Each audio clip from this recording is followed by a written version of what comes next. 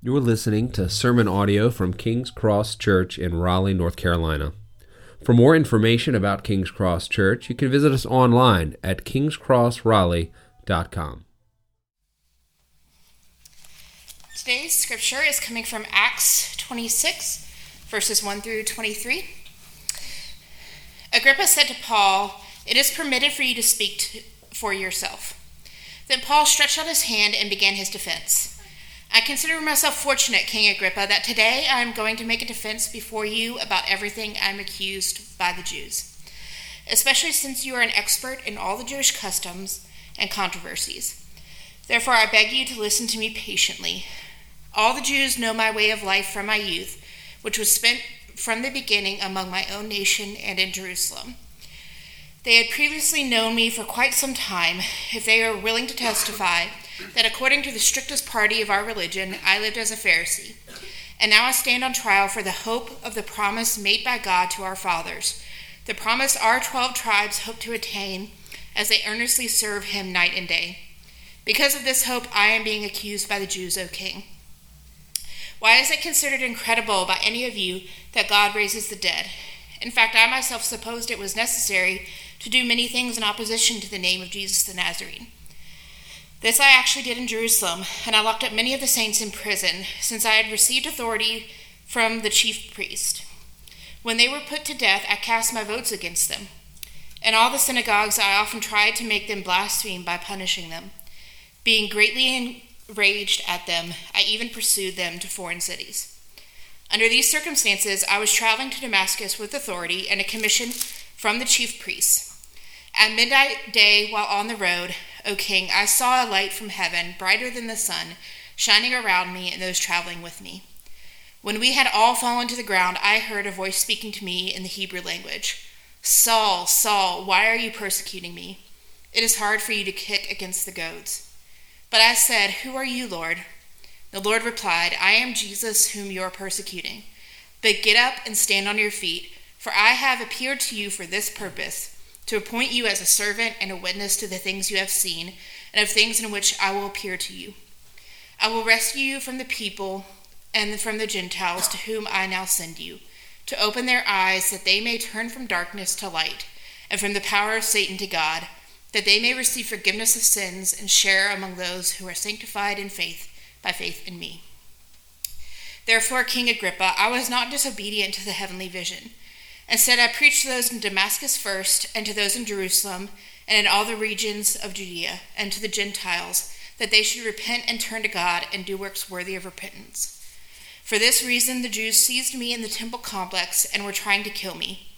Since I have obtained help that comes from God, to this day I stand and testify to both small and great, saying nothing else than what the prophets and Moses said would take place, that the Messiah must suffer, and that as the first to rise from the dead, he would proclaim light to our people and to the Gentiles. This is God's word. Thanks be to God. Good morning, King's Cross. I'm Chad, one of the pastors here, and so grateful to be with you this morning as we are walking and continuing to walk through Acts, and we're going to be going through chapters 25 and 26 this morning. Primarily because there is one overarching story that's occurring as Paul has continued to be in bondage, and he's carried out again in front of a new governor, in front of a different king, to tell his story that we just heard read for us this morning. So as we begin to look into this passage and to see what God might reveal for us, I'm going to ask that you pray with me, join with me in prayer, that the Spirit would be with us. Father, thank you for the opportunities we get to come before you and open up your word. Thank you in your kindness that you've written down for us in this way an account that we might be able to see the way that you've worked in one of your disciples' lives. God, I'm grateful for the challenge that's in this text, and I pray, Lord, that your Spirit would fill us, guide us, and lead us, so that my words may never be a hindrance, but rather you would ultimately be glorified, and that we would make much of Jesus. And we ask all this in Christ's name. Amen. So, what does pursuit of success look like in our modern world? successful careers, wealth, status? Do we believe those things will bring us happiness and fulfillment? Are those places we ultimately rest our hope? In Acts chapter 25 and chapter 26, there's really a bit of theater unfolding. See, in one scene, you see glittering courts filled with nobility, feasts, and grand speeches. Laughter, applause fills the room as these two powerful rulers, Festus and Agrippa, make decisions that sway the fate of peoples and nations. It's a scene that captures everything society praises: influence, wealth, success. And on the other side of the stage is a different scene. Here a man sits in a dimly lit cell bound in chains. He's not feasting or laughing, but there's a calm determination in his eyes. He speaks passionately to anyone who will listen, not about power or riches, but about love, grace, Jesus, his resurrection, and freedom in the kingdom of God. This man, Paul, in prison yet unswayed, in chains yet unbroken, because his hope doesn't rest in his circumstance. Now, if you look at these two roles, which one is it that you're trying to pursue in your life? Are we attempting, I don't have a life plan that involves me being in chains. Most of you probably didn't write that in your vision book. But as we go into Acts 25 and 26, we're invited to step into this theatrical contrast between two very different worlds: the allure of worldly success and the seemingly bleak reality of Paul's faithful perseverance. And appearances can be deceiving. See, the real power, the authentic freedom, isn't found where we might expect in this world. Over and over again, we're reminded of the contrast between darkness and light, between bondage and freedom, between the power of Satan and the kingdom of God. Those are the things Paul even mentions, as we just read, that he was sent to free people from, to bring them from darkness to light, to open their eyes. So we have to ask the question, brothers and sisters, what is it that binds us? What do we trust in for our freedom and our hope? Are we chasing after the things that Festus and Agrippa are bound to? Or are we seeking the eternal freedom that's found only in Christ? So let's open up chapter 25, starting in verse 1, as we walk through the contrasting worlds. And we're going to first look at what bondage to the world looks like in the examples of Festus and Agrippa. Verse 1, 3 days after Festus arrived in the province, he went up to Jerusalem from Caesarea. The chief priests and the leaders of the Jews presented their case against Paul to him, and they appealed, asking for a favor against Paul, that Festus summons him to Jerusalem. They were, in fact, preparing an ambush along the road to kill him. Festus, however, answered that Paul should be kept at Caesarea, and that he himself was about to go there shortly. Therefore, he said, "Let those of you who have authority go down with me and accuse him if he has done anything wrong." So let's, as they're setting the stage again, let's remind ourselves of where we've come to. Paul has been put in chains. He was under the oversight of Felix, the prior governor, and Felix was a rather roughneck guy. We knew that he did a lot to crush any kind of dissent, and the Jews tried to come in with an attorney to convince Felix that Paul was a threat to the peace of the area. Let's get rid of him too. In fact, let's get rid of all the ones who say they follow after the way.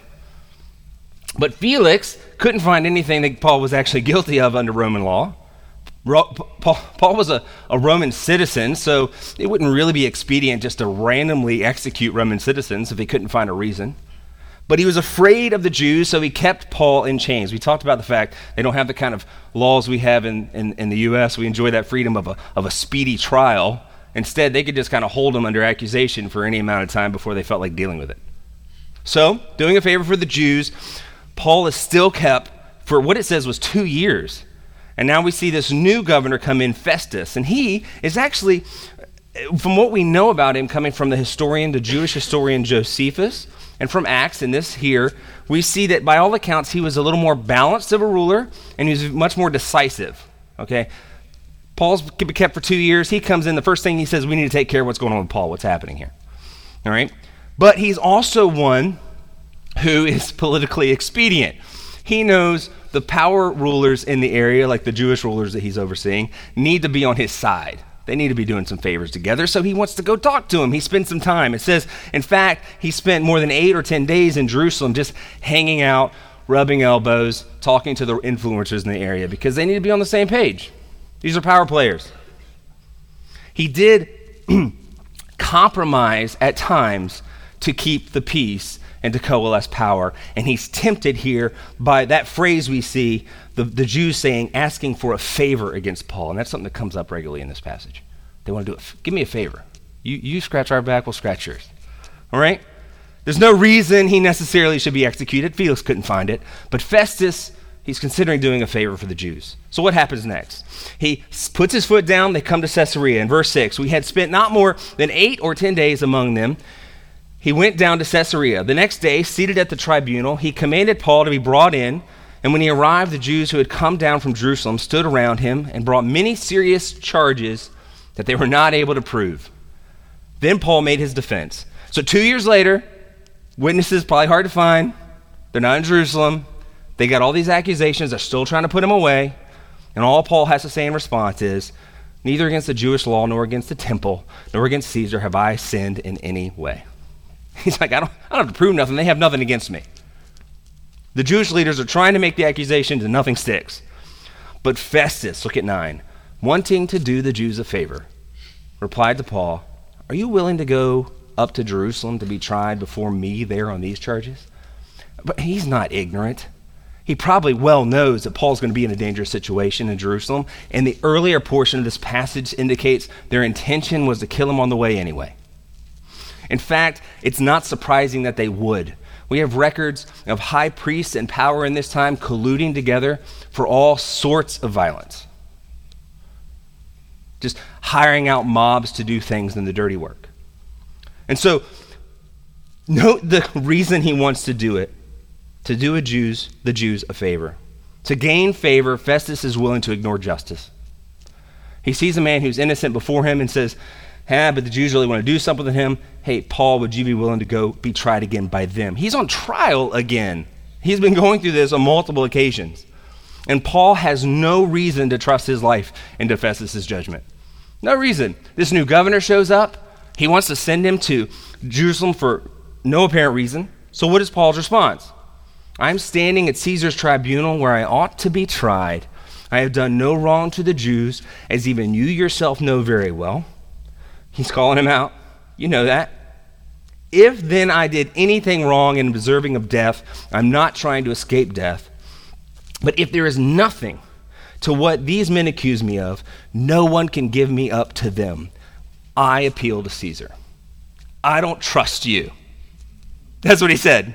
I don't trust you. And what does Festus have to do? He confers with his council. He replies, you have appealed to Caesar. To Caesar you will go. Now think about this. This is a version of the appellate court, right? You get the ruling or you get kind of a judge. He actually hasn't gotten a ruling yet. Festus hasn't made a ruling. But in this particular case, he says, I'm appealing directly to the top. I want to go there. I don't trust you. I think you're trying to curry favor. And I'm going to instead go above and over your head. You know, Proverbs tells us that the fear of God is the beginning of wisdom. But in this particular case, Festus is more concerned with the peace in the land and trying to appeal to the Jews. And you and I may not feel like we truly fear other people. You're not walking around scared of other people necessarily. But how often are we held captive by the thoughts and opinions of others? That we're willing to compromise because what maybe someone else might think? I mean, there are real serious things at play here. Festus is trying to keep the peace, and so he finds a way that he might compromise for that. And you and I might think we're trying to keep the peace in our life. Listen, I'm guilty of just loving peace. I don't want to stir the pot. I went to a concert the other night, and these couple of guys down the road from me started to look like they were about to fight over a signed hat. I'm like, man, have the hat. I don't want to break this up. Okay? We're not getting violent over this. It's not worth it. But often in my life, sometimes I might just choose to be silent when I shouldn't be silent. Even worse, to do something that I shouldn't do for the sake of keeping peace. To not honor the Lord with my life, my words, my actions, but instead to compromise on what is just and right and true, because I'm afraid more of what others think of me than of what my Lord who knows me thinks of me. Paul stands before Festus and knows what his Lord thinks of him, that he can trust him. So what happens next after he appeals to Caesar? Several days later, King Agrippa shows up, and Bernice arrived in Caesarea and paid a courtesy call on Festus. Since they were staying there several days, Festus presented Paul's case to the king. There's a man who was left as a prisoner by Felix. I love how he's like tossing it off. The guy before me, he's left this guy in prison. When I was in Jerusalem, the chief priests and the elders of the Jews presented their case and asked that he be condemned. I answered them that it's not the Roman custom to give someone up before the accused faces the accusers and has an opportunity for a defense against the charges. He's a keeper of justice. So when they had assembled here, I did not delay. I'm not like Felix. The next day I took my seat at the tribunal and ordered the man to be brought in. The accuser stood up and brought no charge against him of the evils I was expecting. Instead, they had some disagreements with him about their own religion and about a certain Jesus, a dead man Paul claimed to be alive. And since I was at a loss in a dispute over such things, I asked him if he wanted to go to Jerusalem and be tried there regarding these matters. But when Paul appealed to be held for trial by the emperor, I ordered him to be kept in custody until I could send him to Caesar. Agrippa said to Festus, I would like to hear the man myself. Well, tomorrow you'll hear him. Now, who is Agrippa? Now, if you're at all familiar and you've seen with our times in Acts, the Herods have showed up on a regular basis. They're kind of a common theme. They're the antagonist to the Jesus Chronicles. All right? Herod shows up all the time. It's a Herodian dynasty, if you will. And the Herodian dynasty goes through a period of time where you see Herod shows up and shows up when Jesus is born. You see a Herod show up when Jesus is taken before the governor. And you see a Herod show up early in Acts who puts James to death. And you see now another Herod, Agrippa, as he is being called here. Agrippa II is his full name, who now shows up when Paul is being examined. Now, like Herod Antipas, who examined Jesus back in the day, Agrippa here is curious about Paul. This is a new guy. You have to understand the parallels between this account with Paul and Jesus are intentional. We see it. The fact that a Roman governor who found no fault, Pilate, and he didn't know what to do with this guy, Jesus, even though the Jews wanted to put him to death. Pilate chooses to wash his hands. Festus wants to do the Jews a favor and just pass them along. In the story of Jesus, we see that Pilate doesn't know what to do with him, so he sends him on to Herod Antipas, who is eager to examine Jesus. But Herod Antipas is not impressed. He was hoping to see a miracle. He heard some stuff. And when Jesus doesn't turn out to be as exciting as he hoped, he has him mocked, ridiculed, and sent back to Pilate. And now Agrippa II is eager. He hears the story of this guy, Paul, and he says, I'd like to hear this man. It's not another trial. It's just a hearing. And a hearing that Festus is actually eager to have. He has to send this guy to Caesar, and he has no idea what the right he's charged with. Do you know how bad that makes him look? Can you imagine? Why does this guy feel like he needs to appeal to me, Festus? What are you doing down there? You have no charges for him? Why am I wasting my time? Can you imagine? Caesar over all of Rome, and some random governor's like, hey, can you take care of this problem? What's he charged with? I don't know. Just talk to him. I'm busy. Don't look good. So Agrippa is a welcome guest. He shows up because Agrippa is actually Jewish. In fact, the Herods, by a gift from Rome, if you will, the governors has been put in place of selecting the high priest. They're over the temple. So they should know what's going on in the religious world in Jerusalem. So what happens when Agrippa the next day? He comes in and he is a guy who's in bondage to power and prestige. The next day, Agrippa and Bernice came with great pomp, and they entered the auditorium with the military commanders and prominent men of the city. And when Festus gave the command, Paul was brought in before all of this regalia. Great pomp. See, like Caesar, the Herods are a dynasty of rulers. And as I mentioned, they're Jewish, but they're very friendly with Rome. They enjoy Roman appointed power and all the positions that come along with it. And they've loved their power for a long time. In fact, King Herod the Great, who's the one who heard about Jesus, he was familiar with the prophets. And the wise men came to him and said, by the way, that king of the Jews, we're looking for him. He was born today. And you know his response was, I want to put this kid to death. He asked the wise men to come back to him to report on where Jesus was, and they didn't come back. So what did he do? The story we have is that he wipes out all the toddlers because he wants to make sure he catches him. He loved his power so much he was willing to kill. His son, Herod Antipas, is the one who actually beheaded John the Baptist, for making him look bad, put him in prison.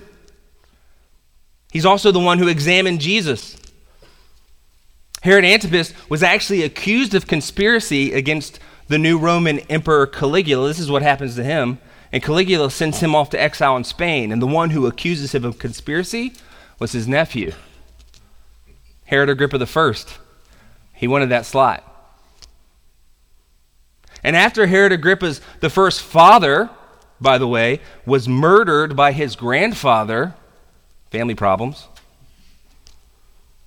Herod the Great, to protect his power, killed his son and sent Agrippa I to the Roman courts where he made friends and enemies. He had all kinds of time where he got to meet those who were up-and-coming emperors and power players. And then Herod Agrippa I shows up earlier in Acts where he has James killed and arrests Peter. And now we find ourselves, I missed this part of the story for Agrippa I. In Acts 12:23, it says that he comes out himself with great pomp when the people acclaim him as a god. And an angel of the Lord strikes him down because he did not give God the glory. And now his son, Agrippa II, walks on the scene with great pomp. They're descendants of Israel, God's chosen people. They're Jewish. They're familiar with the temple. Though the Herods are so close to the mysteries of God, they have chosen the power and glory of this world.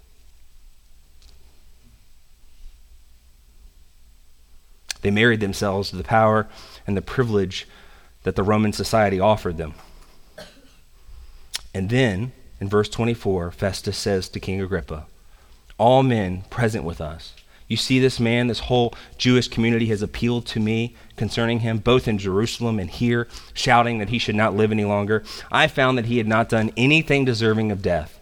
But when he himself appealed to the emperor, I decided to send him, and I have nothing definite to write to my lord about him. Therefore, I have brought him before all of you, and especially before you, King Agrippa, so that after his examination is over, I may have something to write. For it seems unreasonable for me to send a prisoner without indicating the charges against him. Agrippa then said to Paul, you have permission to speak for yourself. King Agrippa, with all his pomp and power and circumstance, now sets in judgment over Paul. It's not a trial. He's still going to go to Caesar, but instead to examine what he has to say. And Paul stands in chains. All the strength in his region in Rome is standing before him. They've come out with the intimidation of all the military standing and walking around them. And King Agrippa, while he looks at a man in front of him in chains, doesn't recognize that he himself is the one in bondage.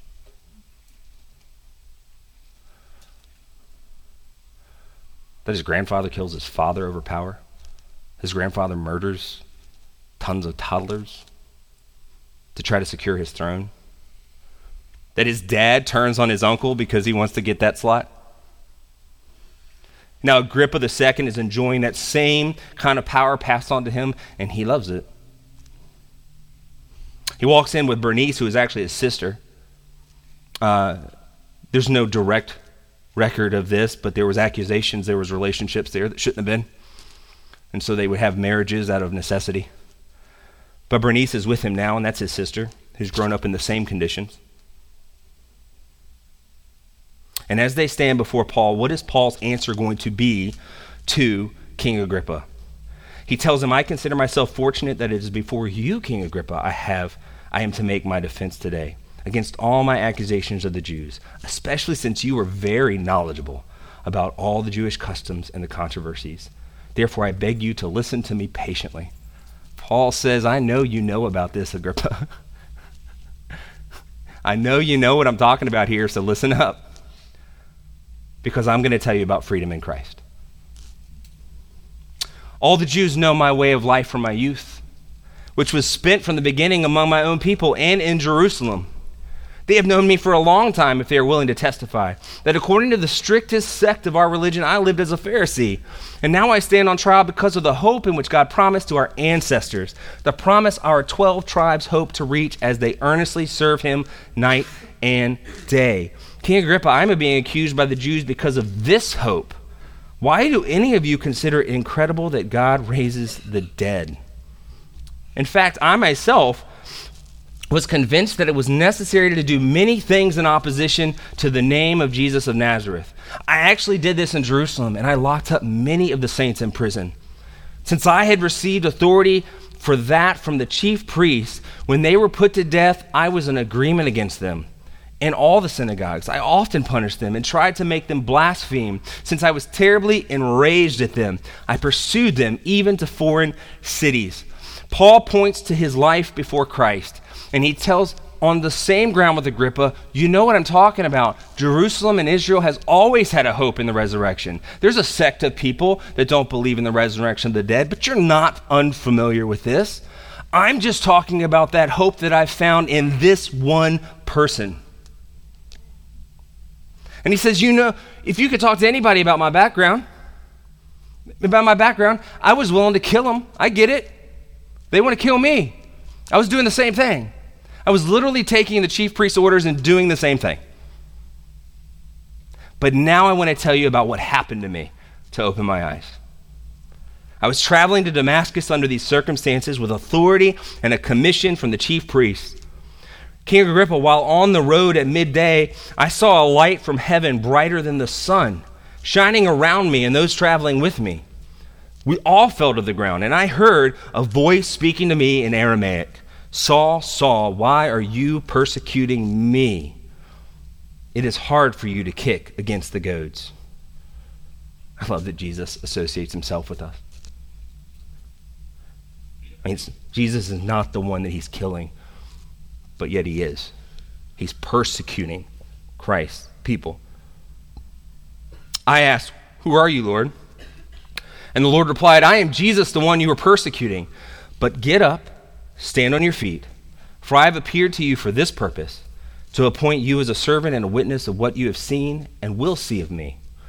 I will rescue you from your people and from the Gentiles. I am sending you to them to open their eyes so that they may turn from darkness to light, from the power of Satan to God, that they may receive forgiveness of sins and a share among those who are sanctified by faith in me. What is Paul sent to do? He's sent to be a witness, to open their eyes so they may turn from darkness to light, from the power of Satan to God. Do you know why Paul can stand before these two powerful men who, as far as the world is concerned, hold his life in their hands? Because like he has encouraged all of us, he no longer sees anyone after the flesh. That he knows he doesn't wrestle against flesh and blood. That these men before them hold no power over him, lest what God allowed them to do. That the evidence of God's blessing in one's life is not what's on the outside, but it's rather on where we rest our hope. That Paul is resting all of his hope on what he knows to be true in Christ. That he has power over life and death. That he has demonstrated that power in his resurrection. And that he has commissioned Paul to go to the Gentiles so that he might open their eyes to see. And he tells them that I will rescue you from your people and from the Gentiles. That's also a little underlying thing he's trying to tell Agrippa and Festus. My God said that he'll rescue me from you if he needs to. Paul had an imminent view of God, not a transcendent and far away view alone, that he was somewhere off, but he was present with him. We saw that in Acts, that God is not very far from any one of us. That he was pronouncing the coming of the kingdom of God on earth, and that the kingdoms and rulers of this world had no way that they could stop it. They could kill his body, but they had no effect over his soul. And so what does he continue on to tell Agrippa? When I learned this, he said, King Agrippa, I was not disobedient to that heavenly vision. I saw something from God. I'm not going to keep it quiet. Instead, I preached to those in Damascus first. The place I was going to kill the Christians, I went to preach. And to those in Jerusalem and all the region of Judea, and to the Gentiles, that they should repent and turn to God and do works worthy of repentance. For this reason, the Jews seized me in the temple and were trying to kill me. And to this very day, I have help from God. And I stand to testify to both small and great, saying nothing other than what the prophets and Moses said would take place, that the Messiah would suffer, and that as the first to rise from the dead, he would proclaim light to our people and to the Gentiles. Paul is pointing Agrippa toward the hope in Jesus. Agrippa, the Gentiles who you have become so close with, salvation is now coming to them. All those people that you have trusted in the power to come from, the power of God and his salvation is coming to them. And he's telling them, that's why the Jews seize me. You get it, right? These Gentiles ain't so bad. I'm telling you, God loves them too. And these Jews are trying to kill me because I have proclaimed to the Gentiles exactly what the prophet said would happen. What did they say? That the Messiah would suffer, that as the first to rise from the dead, he would proclaim light to the people and to the Gentiles. This is an invitation to Agrippa. You know these things are true. You know the prophet said this was coming. I'm just proclaiming to the Gentiles the salvation that's available in Christ. I ain't done nothing wrong. And this is an invitation for all of us. This is an invitation for you and I. If we have trusted in Christ, this is an invitation to cast off the bondage of this world and remember moment by moment, day after day, that those things are only slavery, that our hope doesn't rest there, but rather it's an invitation to freedom in Christ. And look how Agrippa and Festus respond. Look at it, it's telling where they are. Verse 24, as he was saying these things in his defense, Festus exclaimed in a loud voice, "You're out of your mind, Paul. Too much studying is driving you mad." Look, he's not saying he's stupid. He's saying you're a pretty smart guy, but it's making you crazy. I mean, listen, we could probably relate to this. There's some dudes that have been brilliant throughout history, some men and women who probably, if you sit in a room with them talk, you're like, think you're crazy. I have no idea what you're talking about. I mean, I might think I'd like a moment with Einstein, but if I sat down, I'd be like, cool, I'm going to go play some video games. I don't know. Fascinating. But Festus' response is, man, you're going crazy, Paul. Your great learning is driving you mad. But Paul replied, I'm not out of my mind, most excellent Festus, always so kind and courteous. A message for all of us as we disagree. Let's be gentle and gracious. On the contrary, I'm speaking words of truth and good judgment. Man, I'm full-headed here. I'm clear-minded. For the king knows about these matters. He again turns back to who? Agrippa. And I can speak boldly to him, for I am convinced that none of these things has escaped his notice, since this was not done in a corner. King Agrippa, do you believe the prophets? I know you believe. I mean, you're appointing the high priest, bro. You believe the prophets, right? Paul puts Agrippa on the spot.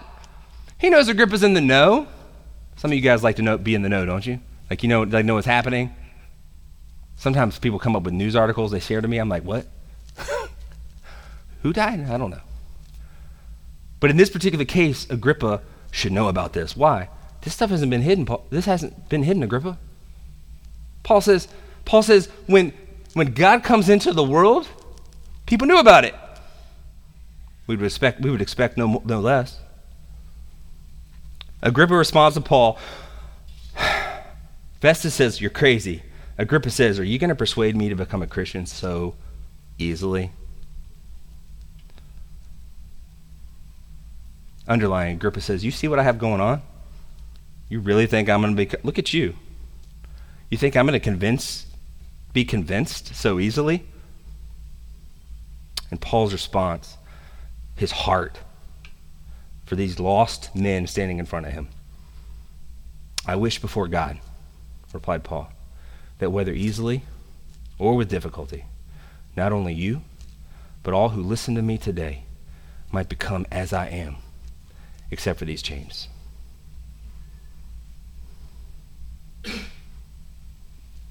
Paul said, other than just being locked up, I wish you had exactly what I have. I don't want this on anybody. I don't wish you to be in prison for 2 years, not able to come and go as you wish. But the freedom that I have in Christ, I wish every one of you knew that. And their final response, the king, the governor, Bernice, and those sitting with them all got up. They left. They talked with each other and said, this man is not doing anything to deserve death or imprisonment. Agrippa said to Festus, this man could have been released if he had not appealed to Caesar. See, Agrippa and Festus still only see Paul as a man in chains. And they don't even realize that they're the ones in bondage.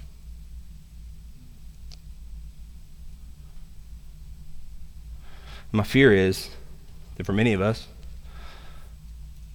we still remain in bondage to this world. There are elements of other people's opinions, of the allure, the intoxicating allure of power and prestige, opportunity, advancement, that draws us and tempts us to take our hope from the one who has given his life for us and to rest that hope in what the world has to offer.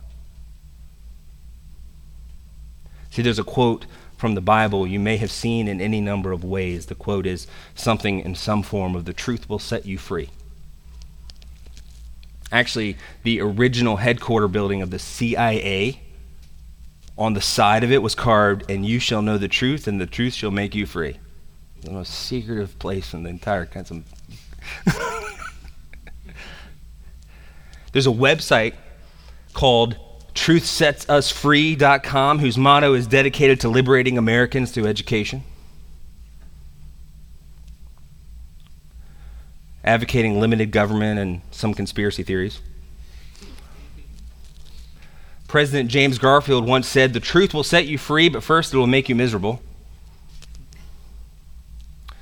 But if you're not familiar with that, the quote actually comes directly from Jesus himself in John chapter 8, verses 31 through 36, where he's talking to a group of Jews, and he says this to the ones who believed in him, if you continue in my word, you really are my disciples. You will know the truth, and the truth will set you free. And their response to him was curious. They were confused. He said, we are descendants of Abraham. They answered him, and we have never been enslaved to anyone. How can you say you will become free? Now, their head's still sitting on the outside. Nobody's enslaved us. I'm not in bondage to anything. And Jesus responds, truly I tell you, everyone who commits sin is a slave of sin. That's it.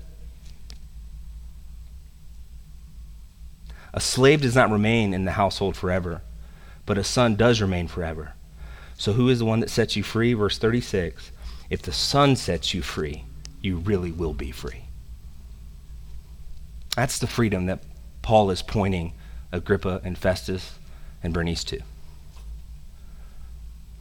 That's the freedom that Jesus sent Paul to the Gentiles for, to open their eyes so they may turn from darkness to light, from the power of Satan to God, that they may receive forgiveness of their sins, that they would be free from that. And not only just be free from that, to share among those who are sanctified by faith in me, to have a share in the blessings that come from him, from freedom. See, Jesus Christ came into the world to save the world from the power of Satan, and he did so by conquering Satan, sin, and death in his death on the cross and ultimately his resurrection. And that's what Paul's proclaiming. And like Paul told Agrippa, it wasn't done in a corner. He tells the group later, if there's 500 witnesses if you want to go talk to them. We have evidence. And when God enters the world to save the world, it's not a secret. It changes the world. I am continually fascinated by the complete trajectory of the world in which, when Christ enters into it, changed everything. The impact he's had throughout history. I've appreciated listening to a couple scholars talk about that, including N.T. Wright, when he likened it somewhat to a depth charge that goes off in ripple effect throughout time. That these 12 disciples in a room with 100 disciples all together moved throughout Jerusalem and turned the world upside down. I mean, that's continually what Acts is accusing them of. And it's what Paul tells Agrippa, you know about these things. I'm convinced because it wasn't done in a corner. And Jesus Christ and his disciples have turned the world upside down, brothers and sisters, and we cannot ignore that. If it has no effect on your life, then what are we doing here? I often sometimes laugh a little bit because we don't coordinate everything. And then I was going to give a quote by C.S. Lewis, and I heard one earlier from Micah. But C.S. Lewis also said this: Christianity, if false, is of no importance, and if true, of infinite importance. The only thing it cannot be is moderately important. Now, brothers and sisters, what are we trusting in every day? Where is our hope? We actually have to get up day after day as we're encouraged in the Gospels to pick up our cross and follow after Christ. That he's our hope. And I'm not standing up here as one that says, you guys get better. This is as much for me as you. That I don't place my hope in other things, that I'm not worried and consumed by what other people think about me in my day-to-day life, but I do and follow after Christ in a way that honors and glorifies him to the best of my ability and trust him with the fallout. And if you're not someone who has placed your faith and trust in Christ, what are you waiting on? You no longer have to walk in darkness, in bondage to this world. In fact, Christ tells his followers, come to me, all who are burdened and heavy laden, and I will give you rest. And this world does nothing but pile on burdens.